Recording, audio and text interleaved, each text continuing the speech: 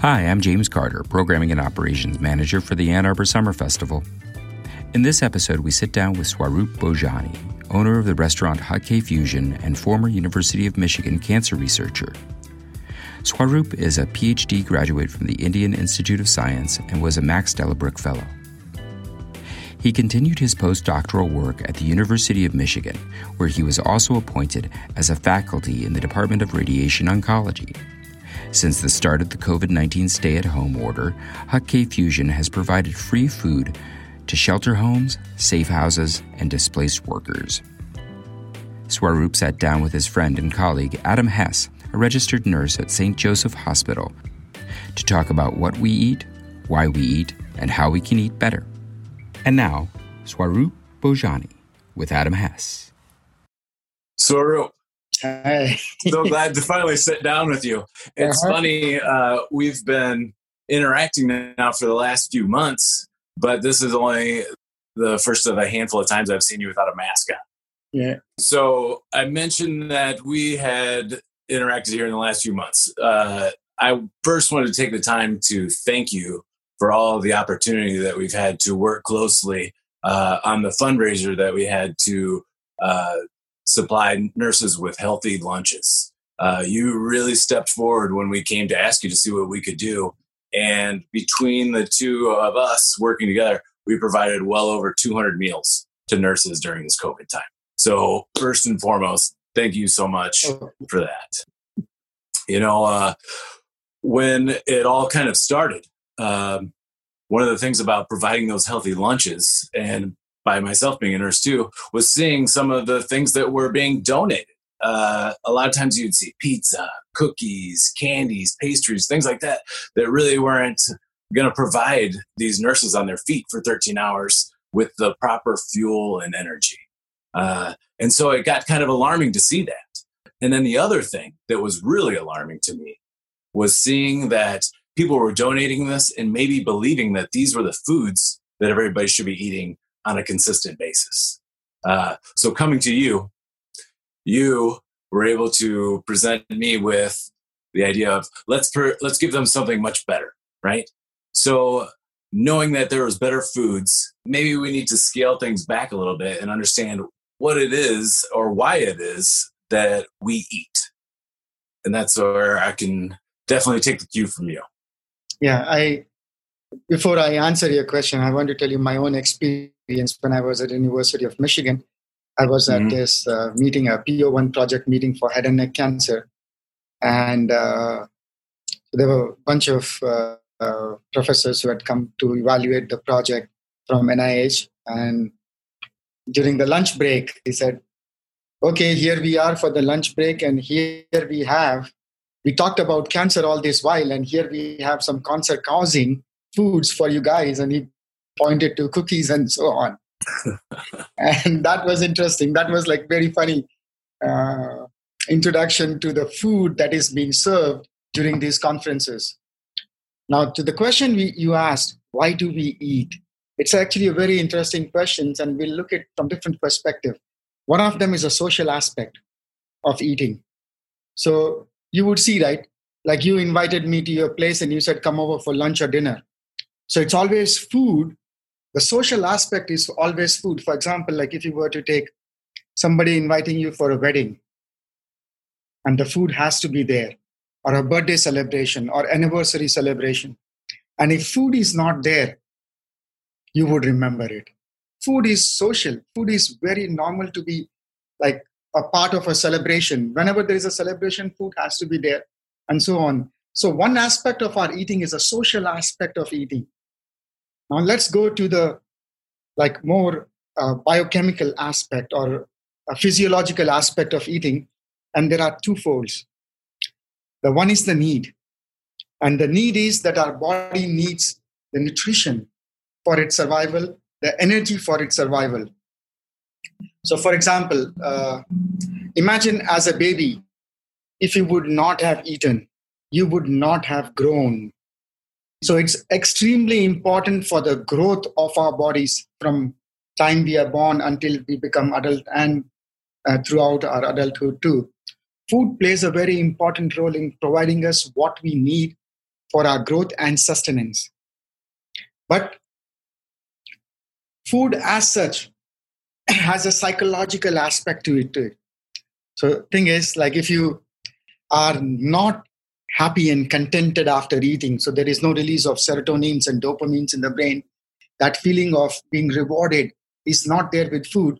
Like imagine if you would go on a salad diet for a few weeks, then you would binge on food because now you're looking for that rush of serotonin and dopamine, that happiness that food provides. So the two critical aspects in terms of physiology, one is the psychological aspect that you need to be content after eating food, and that's the desire aspect. And one is the need aspect, that your body needs the nutrition for various biological reactions to happen properly, the immune system to work properly, the respiratory system to work properly. So all the nutrients that are needed, along with the energy that the food gives for your growth and sustenance. Now, to take this a little bit further, if we eat for energy, where does energy in our food come from? And if you track it back, you would see that predominantly, majority of our energy is actually coming from sun. But we cannot harvest sun's energy directly. So we need an intermediate in between, and plants are the intermediates, which by the process of photosynthesis are able to harvest sun's energy and convert them into biochemicals. So what we do is the opposite of what plants do. So plants do photosynthesis, and we do what the opposite, which is called as the respiration. So respiration is not the same as breathing. Breathing is different. Breathing is what we breathe in air, our lungs exchange oxygen to carbon dioxide and so on. But respiration is something that happens at an individual cell level. Trillions of cells in our body, and every cell needs to respire, create energy from the foods that we eat. For example, in terms of carbohydrates, complex starches are broken down to monosaccharides, disaccharides, and these mono and disaccharides are absorbed and they are circulated in the blood, through the blood to every cell in the body. And through our respiratory system, we supply oxygen to every cell. So now the balance between photosynthesis and respiration is this, that we use carbon dioxide from air, water from earth, and sunlight, and push the energy of the sun into those molecules. So the carbon-carbon bond are a very energy-dense molecule. When this is created, we eat these and we break the carbon-carbon bond, release the energy, and give the starting material of the photosynthesis to plants back, that is the carbon dioxide and water, which are the byproducts of respiration. And the byproducts of photosynthesis was oxygen and glucose. So basically, when you combine these two processes together, there is a whole balance that is restored, that we start with carbon dioxide, water, and sun's energy converted into energy-dense carbohydrates and oxygen. When animals use this oxygen and carbohydrates and convert it back to carbon dioxide and water, and then there is a whole cycle, and this is how the balance is restored. So why we eat then can be described as the social aspect and then also the energy that we're getting. So we should be awfully mindful of what it is we're choosing to put into our bodies, as well as maybe being very mindful of who we're having dinner with, since it's so important. So we should have good company and good ingredients. So one thing that I'm kind of extracting from what you're saying is that it sounds like, in a way, we are almost powered by the sun. Would you say that we're pretty much solar-powered creatures? Definitely. Without sun's energy, we would not exist. Maybe without sun's energy, there would have been a different star, that would have provided us energy. But since sun is the one that is providing us energy, we are solar powered, directly or indirectly. Without sun's energy, we would not exist. Mm-hmm. Now, this harvesting of sun's energy via plants to us, it comes at a cost. And let's look at that cost. And it's very important to understand that before we talk about what are the consequences of just doing what we are doing, and how in the United States currently there is a dramatic increase in obesity. So to understand that obesity part, let's take a step back and finish your question with respect to why do we eat? And having answered that, what is the consequences of eating our food this way. That what I mean by that is the flow of energy from sun to us via the plants. It comes at a cost. And what is the cost? And let's look at that.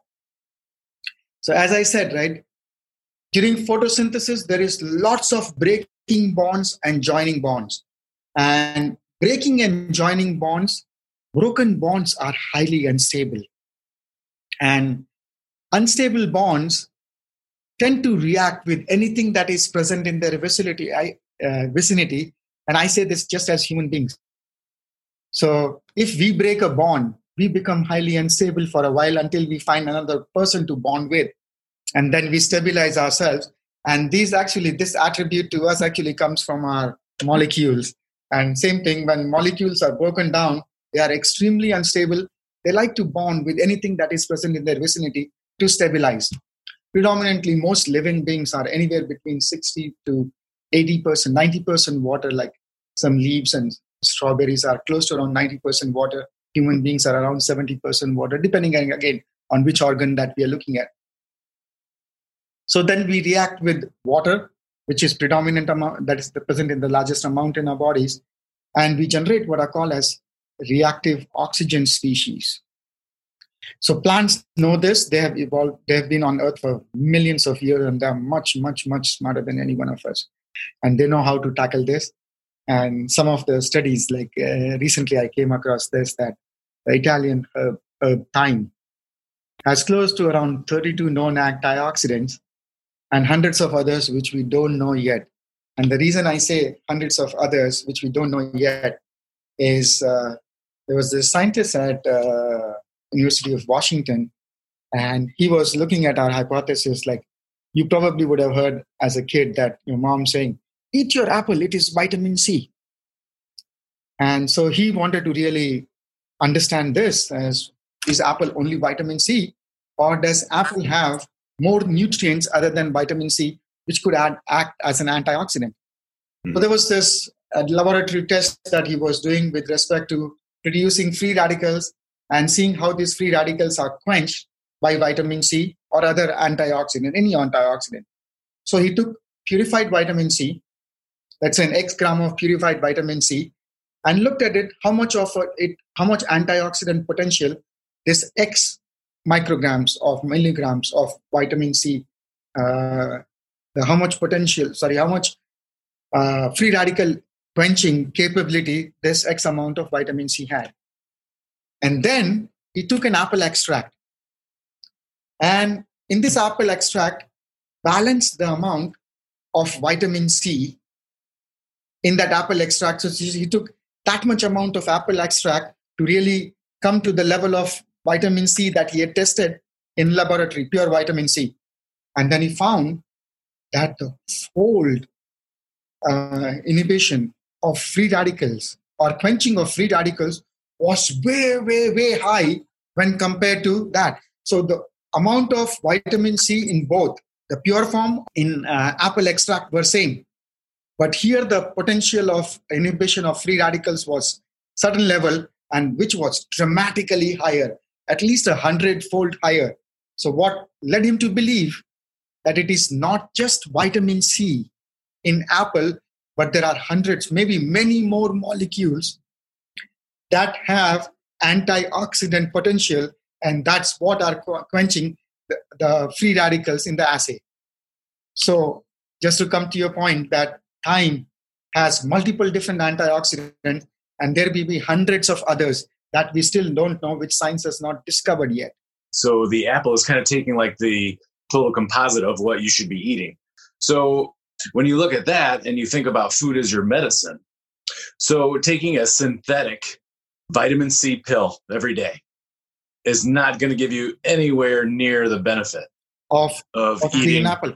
Definitely. Of eating this apple. Definitely. And I think that's something to understand, because we are a society that we pop supplements and vitamins and everything else trying to get these things that we need, but those synthetic forms can actually be really detrimental to us instead of just eating the right things. Yeah, so if you look at, right, the synthetic forms, vitamin E, for example. So vitamin E is anything that is synthetically made comes in two forms. And these are especially their structural components are like two hands. Now, these are not same, but they are mirror images of each other, right? And these are called as optical isomers of natural compounds or many other organic compounds. So vitamin E, for example, is actually synthesized in both what is called as a dextro, which is the right hand, or levo, which is the left hand. And these are the levo and dextro form of vitamin E. Our body uses only the levo form, or let me see, our body uses, I think, the levo dextro form. But synthetically, you get both the D and the L form. Now, D and the L form, since the other form would compete with its biological activity, and if you go to PubMed.gov and look at vitamin E, increases your risk for prostate cancer, vitamin E increases. It's not the vitamin E, which is a natural antioxidant increasing your risk, but in the synthetic form that we are taking, one form, because it's a combination of two optical isomers of vitamin E, one gives you the biological activity and the other competes with it. And that's my thought about it, how vitamin E could do it. So it's always better to get a natural form of these nutrients and micronutrients from plants and other sources rather than getting a synthetic versions of vitamins. Now, coming back to time and coming back to the free radical production, that since plants have evolved for millions of years, they know about all the free radical production. They synthesize a lot of antioxidants to quench the free radicals. That is during the photosynthesis process. When we eat them, when we break bond, we have the same issue that the broken bonds are highly unstable. They would react with water. There would be an oxidative stress on the body and generating that reactive oxygen species, generating free radicals. Free radicals would lead to inflammation, and inflammation is known to cause close to around like 90 plus diseases. Today's podcast is brought to you by Retirement Income Solutions, a locally owned and independent financial advisory firm. With professional, thoughtful, and knowledgeable service, RIS provides the kind of compassionate and caring personal service that you want and deserve. Visit risadvisory.com for more information. Now, back to Swaroop and Adam. So, what should we be doing? So basically, the flow of sun's energy to the foods and to us, when we extract it, it would generate free radicals. It would generate inflammation. So how do we counteract that? Our bodies are normally not known to produce a lot of antioxidants. Like vitamin C, we don't produce. Vitamin E, we don't. Plants produce a lot of antioxidants. We don't. We do produce glutathione in the liver. But for the production of glutathione, we also need vitamin C, which comes through food. So we are indirectly or directly dependent on our food source for our antioxidant needs. So if we were to eat just food for calories, then as I just explained, we would have free radicals and inflammation leading to disease. So how should we be eating? I would say 40% of our food should be for our calorific needs. And the rest, 60% of that food should come in form of raw foods like greens, veggies, fruits, and so on. So at least like 5 to 6 servings of those fruits, vegetables, and raw. And they provide all the antioxidants that we need during the process when our bodies are extracting energy from our food. Food has no longer remained the food it should be because, as I said, right, for our free radical quenching needs, we need antioxidants, and antioxidants predominantly raw foods provide much better. They also, otherwise, when we cook foods, most of the heat labile nutrients are lost, and raw foods would provide those. If we take vitamin pills and other things, they come in too concentrated form, which our bodies have not evolved to really absorb them very well, as you get it from like fruits and vegetable at the forms and dilutions that are ideal for their absorption. What has changed in food is we predominantly are eating processed foods. And when a company makes a food, it is making for shelf life.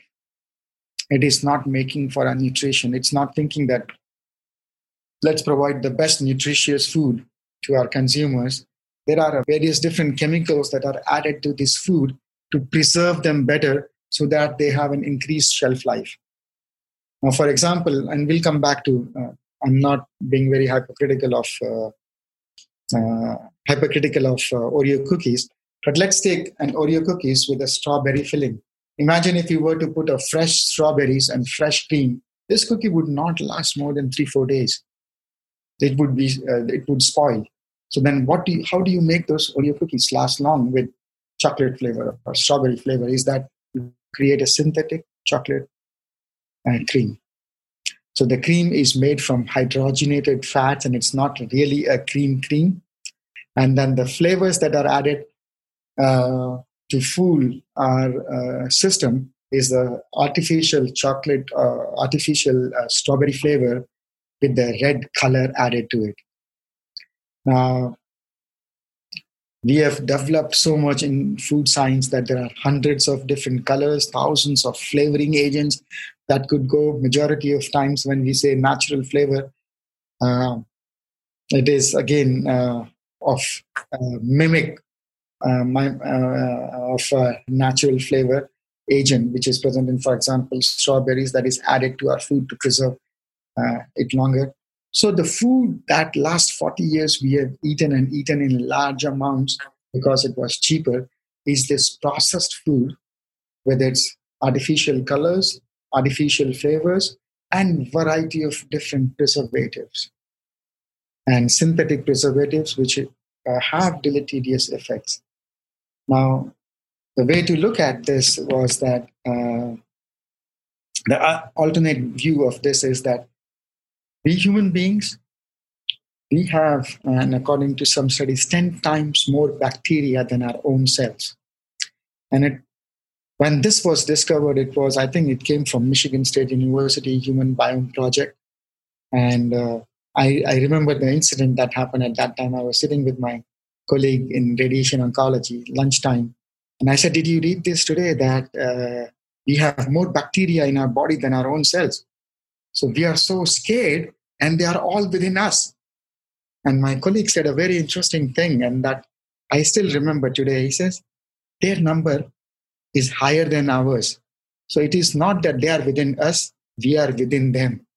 And that was a different perspective to look at how synchronous behaviors, right? Like how we have synchronously evolved with bacteria within us. There are fungus within us, worms within us, our own cells. And for millions of years or thousands of years, we have actually co-evolved with each other to be the human form that we are. So with synthetic preservatives, what we are doing is we are changing this balance within our gut biome. Because if they are inhibiting growth of bacteria in the food, they are also impacting our gut biome in ways that we still don't understand this.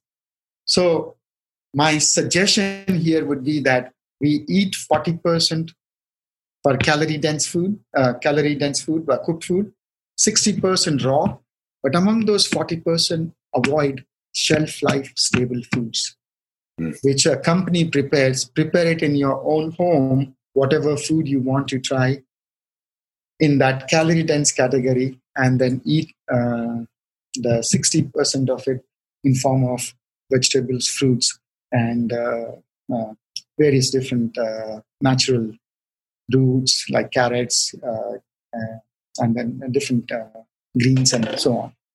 Mm-hmm. I would like to end with these two statements from the famous philosopher. One is in the back from Ludwig Feuerbach, which says that we are what we eat. And our father of modern medicine, Hippocrates, he said, let food be thy medicine and thy medicine your food. I think that sums it up pretty well. So you've done a really great job of tackling those three questions that we talked about.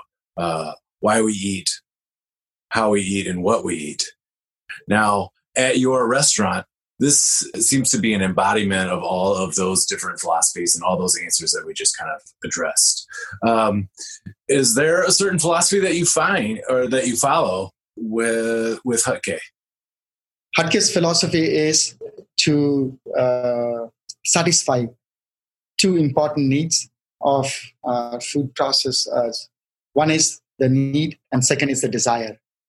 So during our initial trials, we learned that no matter how healthy you make the food, bitter foods don't go, bland foods don't run. It's very difficult to really sell those kind of foods. So what we have done is we have created various different new sauces with this philosophy in mind, that there would be no artificial color, flavor, preservatives, white flours, sugars in any of our sauces and foods.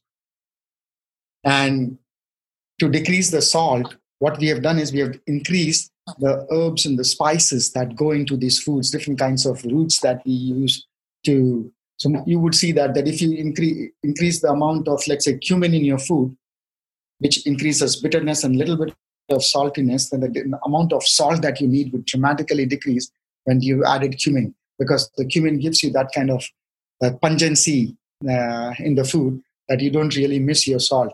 But if your food were to be bland, then you'll use a good amount of salt in this. I'll personally vouch for Swaroop's food. Every time I go there, my wife and I always comment on how when we're eating it, we always feel so good. And we kind of miss out on being able to eat in restaurant, because Swaroop is the type of owner that would definitely come to your table to share even more joy with you other than this delicious food. So I'll definitely vouch that he does a great job of balancing that flavor and really giving you that dopamine spike. But then he's been hiding all this nutrition in his food on us, so that's why we're feeling so good for so much longer afterwards. Actually, majority of my customers, they talk about it. It's not that how good I feel when I eat, but how good I feel after I eat. And that is, I tell them that was the whole idea behind creating foods like this. And currently, I don't know whether I gave you a sample, but we are working on Nutella, like chocolate spread. Mm-hmm. And this has, if you look at the ingredients in Nutella, it has 50% sugar, 25% of it is fat. So 75% of that bottle is processed sugar and processed fat, and rest 25% is the milk powder, the hazelnut, and cocoa powder with some soy lecithin. And so I have created one with there is no added sugar, no added fat. So this is 100% real food. Chocolate spread is what I've created, and we are working towards marketing this.